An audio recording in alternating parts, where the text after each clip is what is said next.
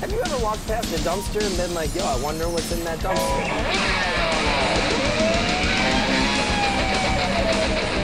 Either put on these glasses or start eating that trash can. Yeah, there's a baby in the garbage can.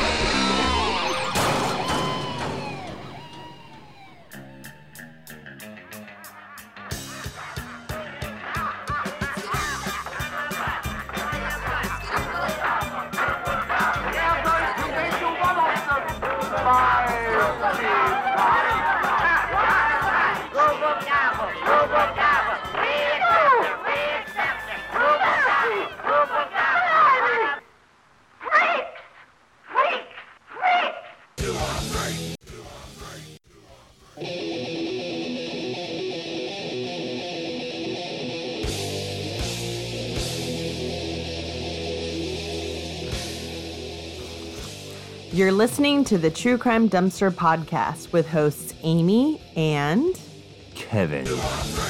And we are coming back at you this week with episode 35, Grady Stiles, The Lobster Boy Murders. Well, before we get into it, I know that there's a lot of stuff happening this week, and this episode is coming out a little later than we anticipated. I started summer school, and that's been a big pain. Because the thing with online learning is that, like, the school day never really ends. Because realistically, kids aren't waking up at 8 to run and jump onto their computers to do school. They're doing it, like, in the middle of the night. And so, realistically, I have to be on at all hours, randomly helping kids with things. And I've basically been working, like, 10 hours every day, randomly. It's not like it's hard work or anything, but it's mentally taxing. And I don't get up and move as much as I normally would. And yeah, it's hard. So I put in like a good 50-hour week or so. So that's why this is coming out later. But also there's just been a lot of shit going on. So you want to talk about it, Kevin? I've been surfing. Yes, you have. I'm sorry. It's so hard Sort of. for you. Yeah.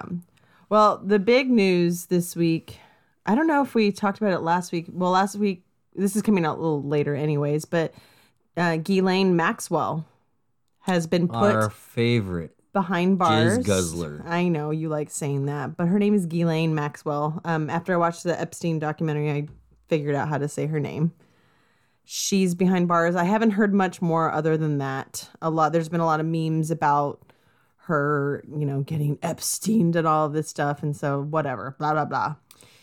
It's interesting that she actually was taken into custody instead of winding up dead somehow. And what's crazy too is our friend Christina, hi Christina, on our Facebook group, she was saying, she was caught in New Hampshire, and a lot of people were like, what the fuck? She was here? Like, right. It was like understandable if she was in a different country like France or something to extradite someone or find them, but she was just chilling here. How the hell did she get in here? So apparently it's like this big property in New Hampshire that she supposedly bought for $1 million in cash, but it's like this giant, super awesome place. But if she fled to another country after her In-N-Out. So you know about the In-N-Out picture. Oh, everybody knows about the In-N-Out picture. So people who don't even theory, know who she is. So I listened to something today where they were thinking like maybe one thing that like the In-N-Out thing, she was actually taken into custody at that time and been working with that's interesting. prosecutors or whoever's like taking care of this behind the scenes this whole time, and then this public arrest. So it's a staged arrest, right? Oh, see, I thought she ran away to another country for a while. Because, she was supposed to be in France, I think, for a while. Yeah. And also, she and Epstein also have, connections with Mossad and Israel and stuff. So I just find it hard to believe. I mean, I guess I don't find it hard to believe because she's fucking rich and powerful and shit. But, being rich and powerful right now isn't really cool. I just find it almost unbelievable that she's been able to kind of evade the law for this long. But if there is that conspiracy around her working with the feds in the meantime, then that would kind of, negate that theory there, or I guess negate the idea that she's been getting away this whole time. I'm just going to say being rich and powerful is probably always pretty fucking cool. Yeah. But I mean, it's how you use your power. But you don't have to be a child. People are being brought down that are rich and powerful right now. So, not everyone, but there are people. Like, it's cool to bring down rich, powerful white people. So Epstein is... Like Epstein. Possibly dead. Some don't think so. Do you think he is? I don't know. I think he's dead. Yeah. I think that enough people wanted him dead that he's dead. He might be in hollow earth with the rest of... But how can it be hollow and flat at the same time? I don't want to talk about it. All right. We can get into this. So I know that it's funny. There's been a lot of the groups that I belong to. I belong to a lot of true crime Facebook groups, some of which are douchier than others. The douchiest ones I think I belong to have something to do with like Sword and Scale. Like a lot of people really hate Sword and Scale and a lot of people really like it. Really, when it comes down to it, it's a fairly well-produced show. However, Mike, whatever the fuck, Boudet, which is a funny name. It sounds like bidet. Anyways, I just think of like water shooting up your butt. He's a douche. He's a douchebag. I think he even admits that. Speaking of douches, yeah, okay, cool. Yeah, like he's a total douche. He's total douchey. Loves douching. Yeah, he loves douching. Douches but 3 like, times yeah, a he's day. like not a great guy, but there's more. We don't know him. There's more. Well, you kind of get to know him through his podcast and like the stories that he chooses and stuff like that. But I get that Sword and Scale is not just a one-man operation. It takes many, but a lot of people who kind of share his douchey views are on that Facebook group. And there's just been a lot of like, they don't want conspiracy theories to mingle with their true crime. And so a lot of people have been getting very pissed off that they can't talk about Ghislaine Maxwell. They can't talk about the Wayfair conspiracies. And the admin are just like getting a total high of like kicking people off of the groups who talk about anything that's not rooted in fact, I guess. It's really weird. Oh, just like YouTube and Facebook. But it's just funny because you would think that the Sword and Scale group would almost like relish in like stupid conspiracy theories, you know? They seem like the type. Well, but I guess the admin makes aren't. Life more interesting, that's for sure. Yeah. So think what you want of Sword and Scale. They're a problematic podcast to like, as are Crime Junkies, as we've talked about in the past, but nonetheless, they're still fairly highly produced. And they tell very compelling stories. So I will give them that. And I still do listen to them mostly weekly whenever they have new episodes out. Really? I know. Well, I listen to it all, you know. I listen to probably on average about 20 different podcasts a week. The good, the bad, and the ugly? Yes, and I kind of like to know. It's like for the same reason I keep certain people on Facebook. I have a couple crazies that I keep on Facebook because I like to keep Those are the best ones. I like to keep my fingers on the pulse of crazy people because I need to know what's going on the other side. Like, if you know me, I'm a bleeding heart liberal. But you got to know when crazy's coming at you. But I need to know when the crazy right-wing, Trump-loving, right-wing, conservative Christian people, like, I'm sure that there's a couple of people who listen to the show who share those views. And, you know, I don't hate you at all. I just need to know what the fuck you're going to do to me before it happens. So that's why I might be friends with you on Facebook. I can tell you. They're not going to do anything to you, ding dong. No, I mean, just little things like where the counter protests are going to be or what they're going to do with my mask if I'm wearing one that says Black Lives Matter on it, you know? Like, I want to know, like, what could potentially happen to me. Because there are fucking people out there who want to rip off your fucking face mask if it says Black Lives Matter on it. Well, there's also people that want to rip off your mask if it says white power. Wear a Trump face mask. It's true. Or a MAGA hat. It doesn't matter. Both sides. Yes. It's both sides being what I'm saying though is stupid. What I'm saying is that I like to keep my finger on the pulse of things that I don't necessarily agree with or subscribe to, just so I know where I stand. You should do that with your news sources too, Kevin. So yeah, today, like early this morning, the Wayfair conspiracy theory broke, I guess, if you will. It's fairly active on our Facebook group of people kind of throwing out some theories and ideas. And that's the thing I love about it is that, like, there's nothing rooted in fact right now. It's all theory. And so anybody who's like, this is the way it is, like, they're full of shit. Like, we don't know. All I know is that there's something sketchy Maybe not. Maybe it's a lot of coincidences. It's really fucking weird. I'll give it that, you know? Yeah. And so I always... The correlation with the names and missing kids... If that's not... is a little weird. But I'm just saying, like, a lot of that shit was taken off of the website if it was ever on there to begin with. And people do amazing things with Photoshop now. So it's not, like, impossible. I've also read that that's, like, a Russian search engine. And it's old and... The Yandex thing? The SKU? Mm-hmm. Yeah. And those are kind of, like, stock images. But what the fuck? Like, it's weird. And I actually did the thing like with the SKU number. Yeah, SKU. And the USSRC that you do after it, and it brings you to like images of little girls. Like yeah, it's fucking crazy. Yeah. Well, don't do that on our home computer, please. Well. And then our friend Christina again came up with a good idea of. I mean, it's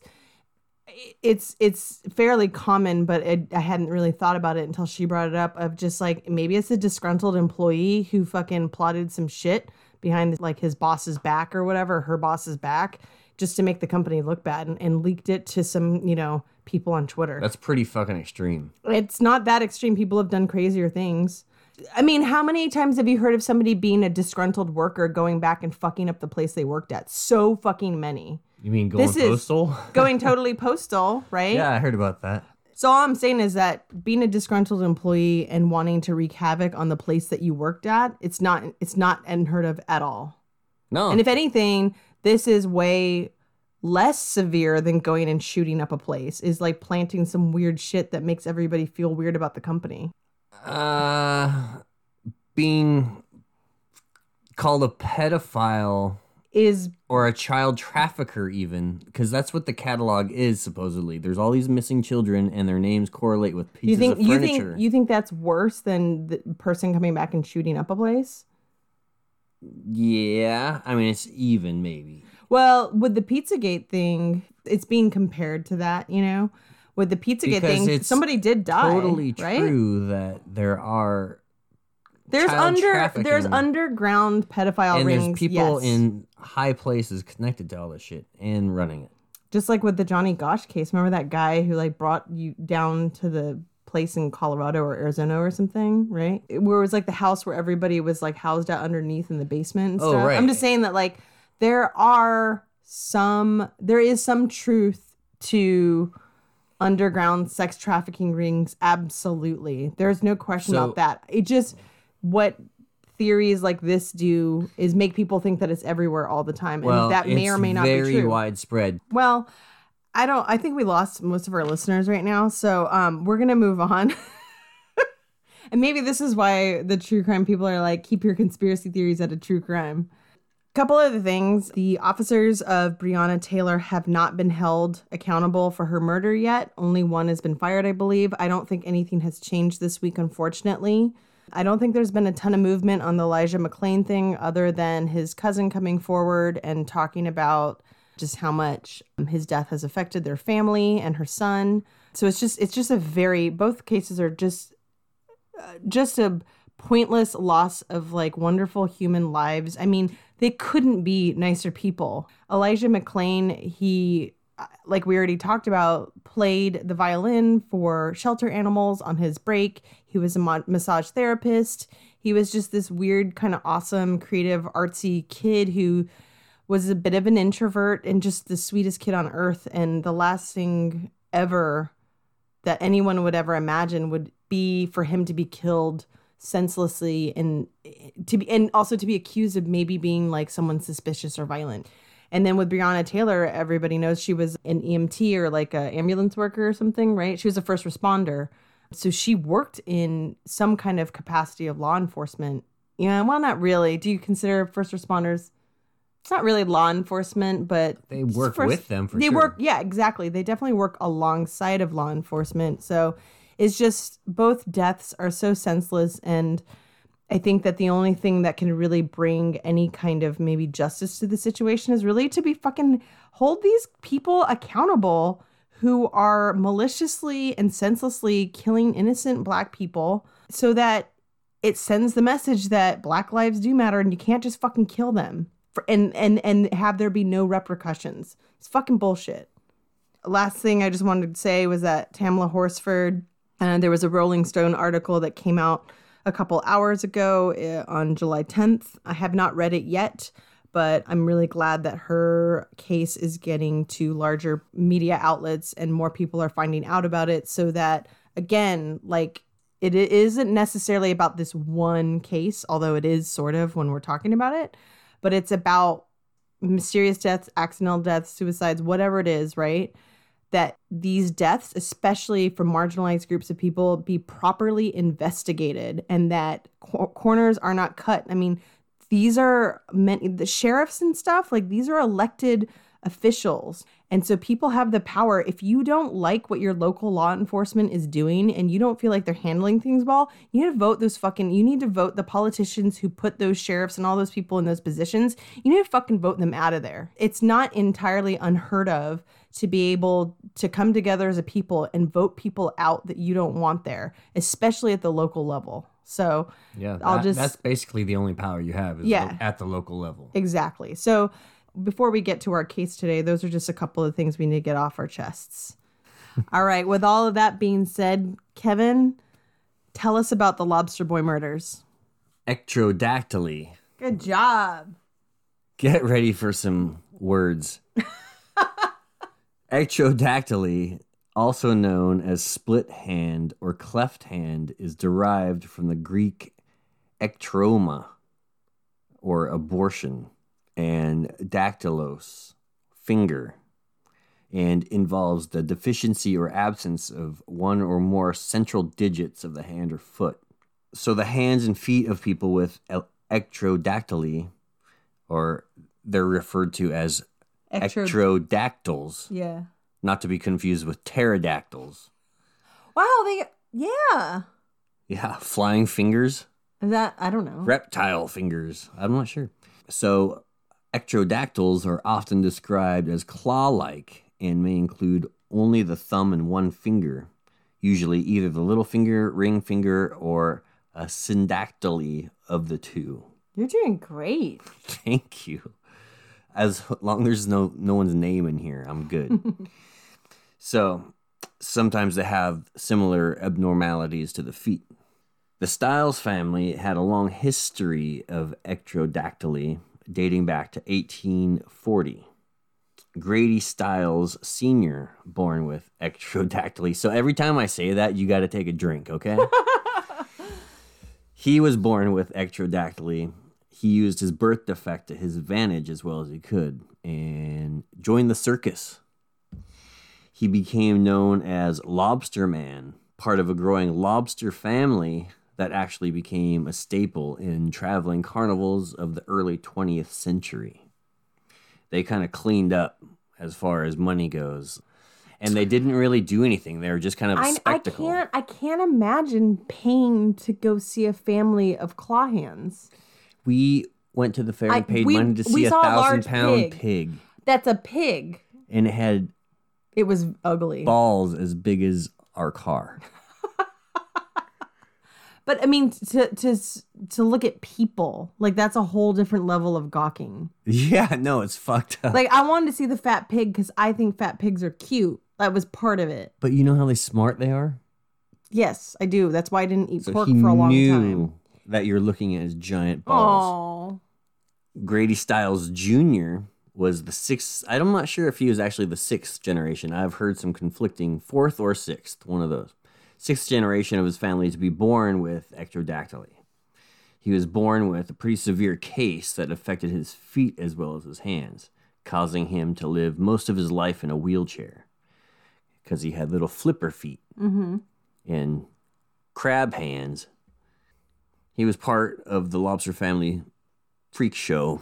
But that's what it was called. It's not like you're being mean and saying that. Yeah. I mean, back then, they called things They called carnies that had their bodies be the exhibit, they called them freaks. They called a freak show a freak show is what I'm trying to say. There was the movie Let's Freaks. Not beat around the bush. Okay. All right. He was part of this carnival spectacle, kind of against his will. he didn't really, like I said, perform or do any tricks. He was that sounds so weird. Just trying to live his life with his family at the circus.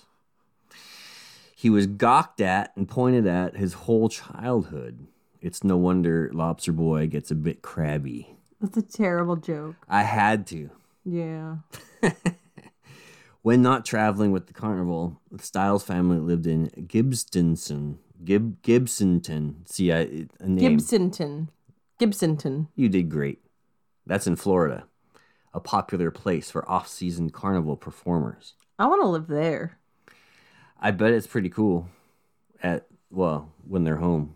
Do you think they're just like walking down the street blowing fire and like... and having lobster hands? Yeah, there's just like freaks walking down the street. That'd be awesome. That would be pretty cool. I mean, it's just like living in Portland, pretty much. Yeah. Yeah, like Darth Vader on the unicycle. Styles fell in love with a fellow carnival worker, a young woman named Maria.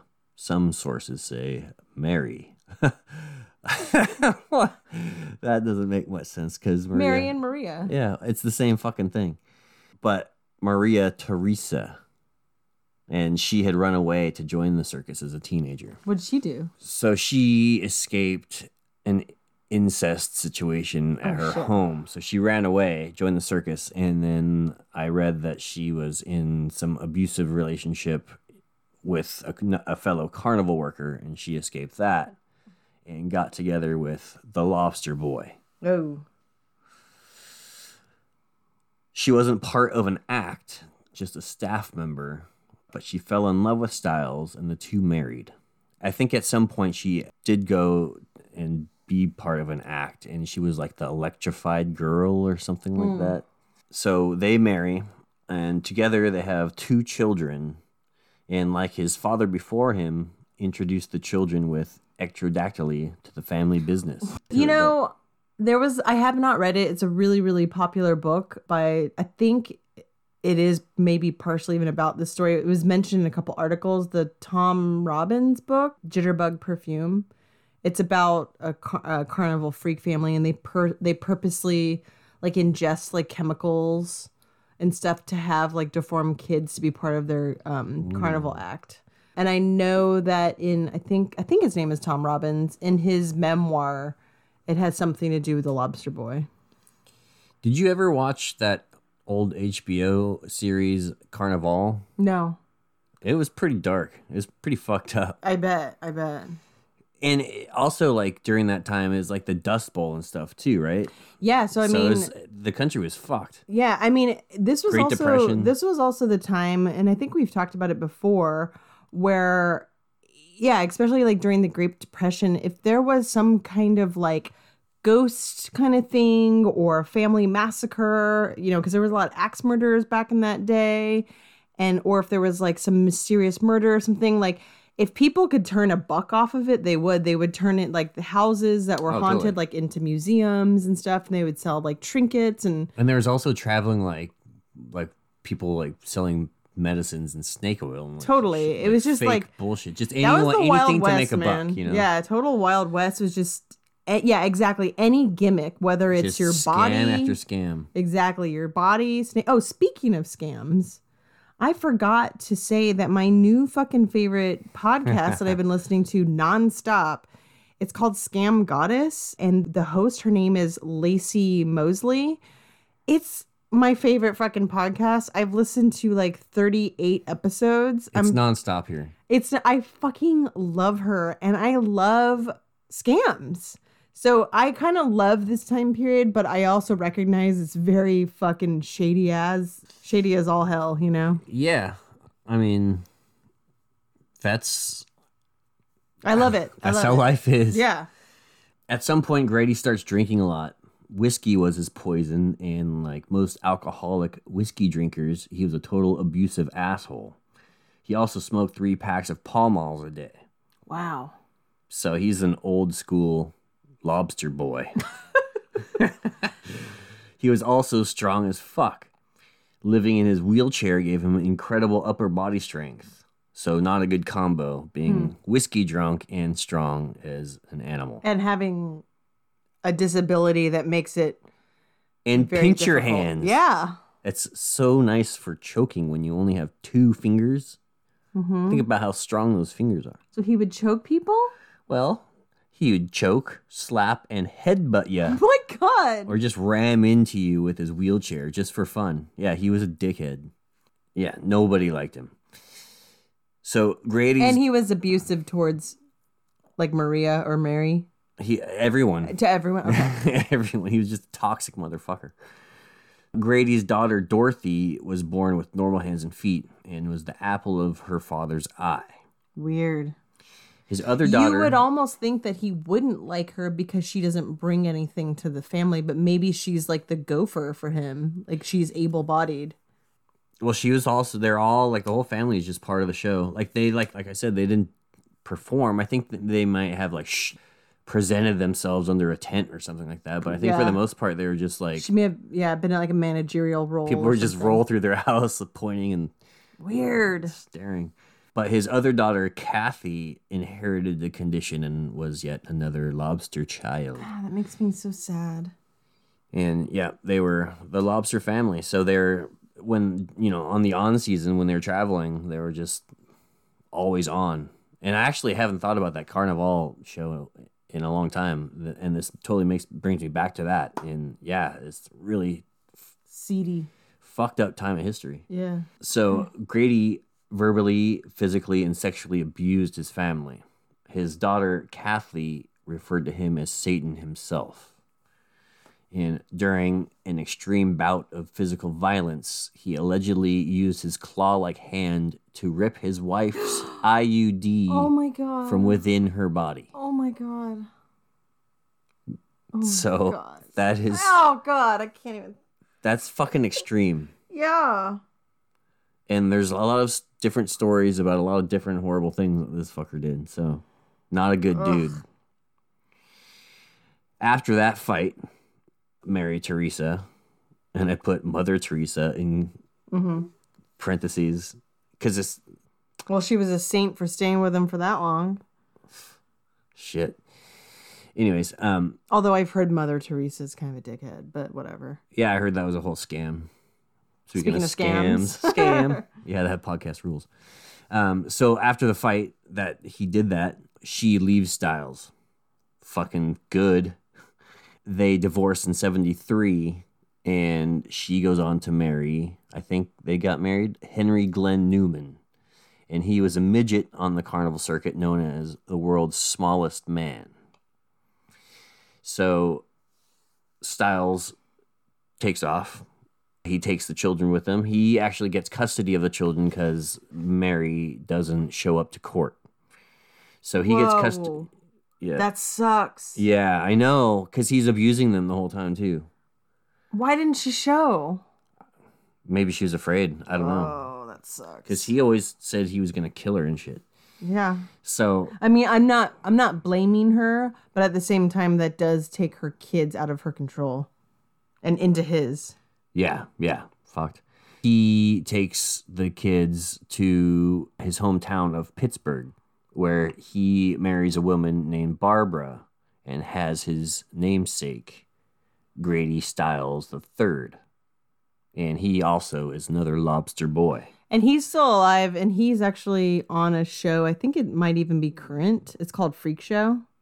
And he, I believe, performs on Venice Beach, like, the boulevard or whatever. Oh, right, yeah. I think it might be at Ripley's, believe it or not. I have no idea. He kind of looks cool. Yeah, he looks like just almost like a washed up rocker, like in his late 40s, early 50s, I bet he likes Rat.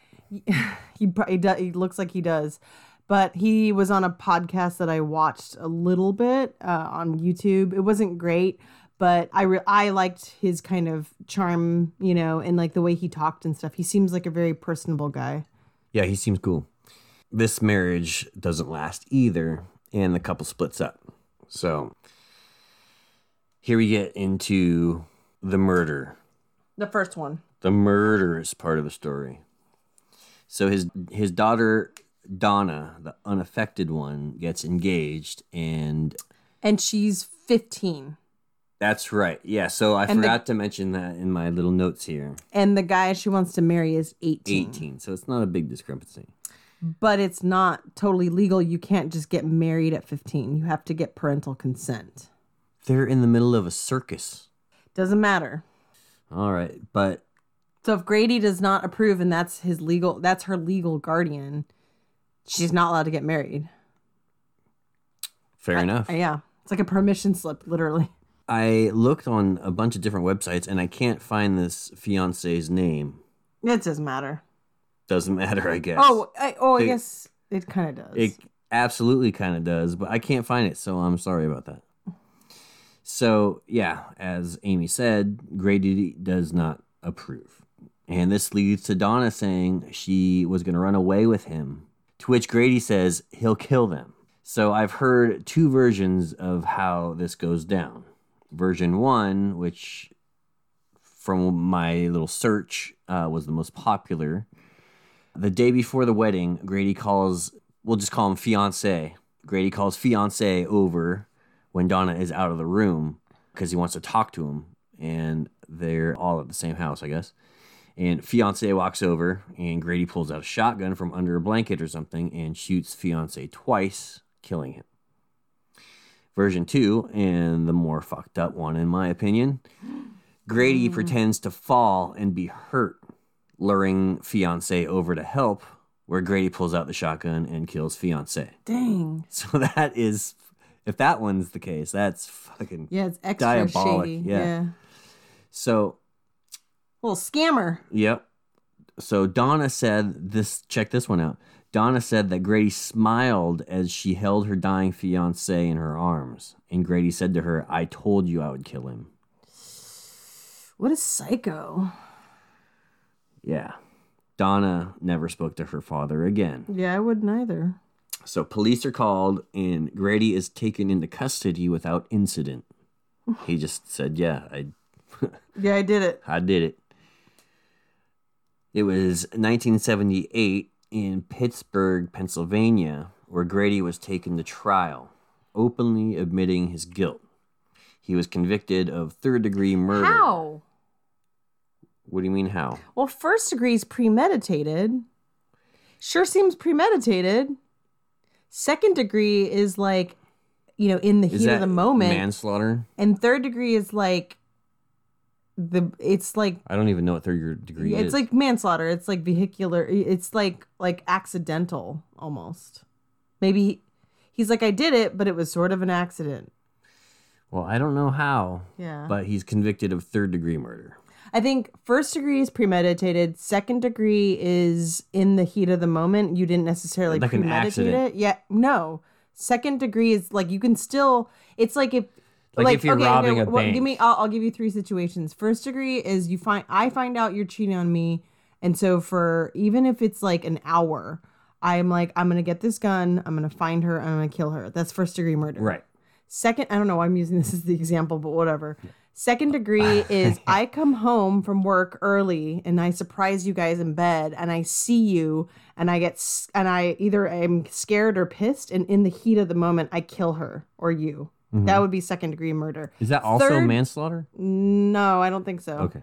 And then third degree murder is things like vehicular manslaughter where it was like purely an accident. Like I was driving and someone ran out in front of my car and I hit them. Like there's still a death, but it isn't premeditated and it's not in the heat of passion or anything. So that's why I find it hard to believe he got third degree because it sure seemed fucking planned. And especially if he said, I told you I was going to kill him. That shows premeditation. Yeah. I mean, I don't know if that was... Yeah, no, totally. In court that was revealed or whatever. It's just something that she said, he said. I also think that a judge or jury would see, and I'm sure his... lawyer, his attorney argued that like his life circumstances and his disability have a lot to do with like his like attitude and stuff like that. And so I bet you it made either a judge or a jury very sympathetic to his condition and they wanted to give him less of a punishment. It happens a lot when like fathers, especially fathers, it happens to mothers too, but it's more common with fathers. If their son or daughter is killed and they end up killing the person who killed their son or daughter, juries give sympathy. They'll give second or third degree, even though it was totally premeditated, purely because they feel bad for the father. So it's not like unheard of even today. So yeah, I guess maybe he lucked out on that tip. I'm not sure, but and he lucked out even more, right? Well, he does. So Grady's character witnesses included his friends from the circus, including the bearded lady and a carnival dwarf and the fat man. Okay. So he had his own little circus in his corner. And yeah, it's ridiculous. Mm-hmm. So seeing as there were no state institutions equipped to deal with his physical impairment, which was exacerbated by... Exacerbated. Oh, here we go. Well, exasperated is a completely different word. Exacerbated. Exacerbated. I said that's what I said. No, you didn't. Yeah, exacerbated. Yes, you make it sound dirty. Yeah, it is. It just means worsened. Yeah. Well, so he had emphysema and cirrhosis of the liver because he was a lifer on the fucking... Yeah, so they thought that he wasn't going to live very long anyways because he had this condition and he was ill. So again, like I'm sure his attorney and his friends pointed that out so that a jury or a judge would have sympathy on him and also, give him a lesser sentence. So he was in a wheelchair with his little flipper legs. Okay, don't say it like that. That's how they're described. They're the little? Yeah. Oh, okay. It just sounded like you were bullying him for a second, although he sounds like a dickhead. Yeah. So hear me now, Grady. Fuck your little feet. So he really played up in court, like how like decrepit and like handicapped he was. And he was totally fucking playing it up and stuff because, like I said, he was like super strong. And so accounts say he was totally hamming it up in court like he was this feeble little invalid, which was not the case. So he was given 15 years probation, and that was his sentence for murder. And soon after the trial, Grady remarried Mary, who left her husband, the smallest man in the world. So... The actual smallest man in the world that just died recently, like in 2017, he was 21 inches tall. Isn't that crazy? He wasn't even 2 feet tall. I think I've taken bigger poops. So I assume part of the probation deal was no drinking. So Grady was off the sauce at this point and apparently on his way to becoming the man that Mary first fell in love with. Oh, she's all like, that IUD... It has healed up. What IUD? I know. Ugh. So he must have had some charm. Yeah. So so he's a lobster man. He's got flipper feet. He's super abusive, and he ripped out Mary's IUD from inside her vagina. And she took him back. Yeah. He must have had money and a good dick. I don't know. Do you think she put butter on it? Shut the fuck up. What were those little plastic bibs? No. Gross. So it didn't take long for the lobster man to revert into his drunken, abusive ways. Grady Stiles had evaded prison and gained a sense of being above the law, and thus the beatings became more severe. Yeah, so this is where shit goes like even more off the rails. One of the worst times, Kathy said, dude, check this one out. When she was 7 months pregnant, her drunken father knocked her out of her wheelchair. Wait. So I guess... Oh, so this is the daughter. This is his daughter with the claw hand. Okay. So she's 7 months pregnant. Her dad's drunk, knocks her out of the wheelchair she was in when she tried to stop him from swatting her mother. Which is Mary. So she falls out of the... Yes. Okay. Yeah. Okay. So he's coming at the mom. She's trying to prevent abuse. She's trying to protect. She gets knocked out of her wheelchair at 7 months pregnant. Next morning, she was rushed to the hospital for an emergency cesarean section. Her daughter, Misty, now 4, was born prematurely because the fall like induced labor. Mm-hmm. Or maybe they thought there was like damage to the kid. Mm-hmm. And she's got the same lobster claw deformities. Misty does. Mm-hmm. Another time, he punched Kathy in her jaw so hard it swelled for days. Hmm. Yeah. I didn't know lobsters can make a fist. But I think there was a lot of bone in that hand too. So I think even a slap could be very painful. Just like a wrist stump with two. Yeah. Like it looks like it. Right. I don't know why the Thing comes to mind, but oh, totally. And that's just to say that like he really does have these huge, crazy, bony hands that look very painful. Yeah, and he doesn't have much of a lower half of his body, so he's just in that. It reminds me of like Family Guy, that the dude in the wheelchair. He's super fucking strong. Oh yeah, totally. The cop guy. Yeah. I thought you were talking about the creepy older guy who's always like, "Hi, I like little boys." You know that guy? No, not him. Nope, not that guy. That's a different character in one of our other episodes. Yeah. Grady would lie in bed talking about how he was going to kill the whole family, and often choked Mary and woke her up with a knife at her throat. Oh man, I bet she's fucking regretting getting back together with him. Yeah, right? Who needs coffee when you have a knife at your throat? Mm-hmm. Needless to say, Mary had reached her breaking point. It was 1992 when Mary and her son, Harry Glenn Newman Jr., approached a classmate with gang ties, 17-year-old Chris Wyant, offering him $1,500 to kill Grady, who is 55 years old at this time. Wyant crept up behind Grady Stiles, Lobster Man, and shot him point blank in the back of the head with the .32 Colt automatic that he had a friend purchase for him, while Grady watched TV on the couch in his underwear, probably sucking down a Seagram's 7. Grady is dead. Mary's son, known as Glenn, had an IQ of 79. And I assume that's not very high? No, it's below average. Okay. When he was questioned by police, he broke down after failing a lie detector test, spilling the beans. And not one of them denied that they had intended to kill Grady Stiles. During the trial, his wife spoke at length about his abusive history. Quote, "My husband was going to kill my family," she told the court.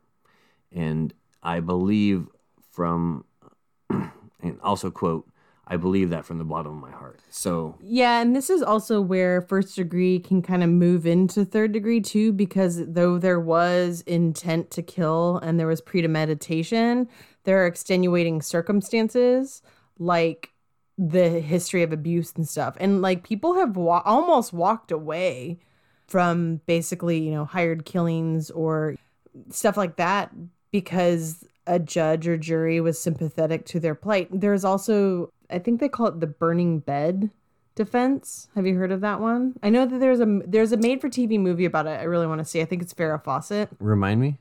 So the burning bed defense was, I don't think it was successful, but it at least was entered into like the consciousness of the justice system, where this woman was battered wife syndrome. That's also where it comes from. She was beaten all the time, right? And in the middle of the night when he wasn't beating her, he was sleeping, she poured gasoline all over him and lit him on fire, and he died. Mm-hmm.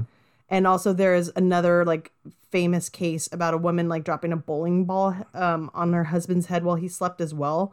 And again, like both these women, I don't know if they were successful or not. They'd be interesting to look at maybe in the future. But both of them use the defense of the battered wife syndrome of just like, it doesn't matter that they didn't kill their husbands in the heat of passion or as self-defense. They waited till their husbands' defenses were down. Right. And they were using that history of, it doesn't matter that it wasn't in that moment. It's this repeated abuse, like PTSD, right? Did they have, like, I'm curious about the bowling ball to the head. Like, did they have like 20-foot ceilings in their bedroom? Like, how? I don't know. I have to look back at that one. She, I think, was found guilty of murder, premeditated murder. I don't think she got I think she tried to use like the burning bed defense or something, and it didn't work because it turned out like she had some other like ulterior motive. She bowled a split. No, I think she had a boyfriend or something on the side. Oh.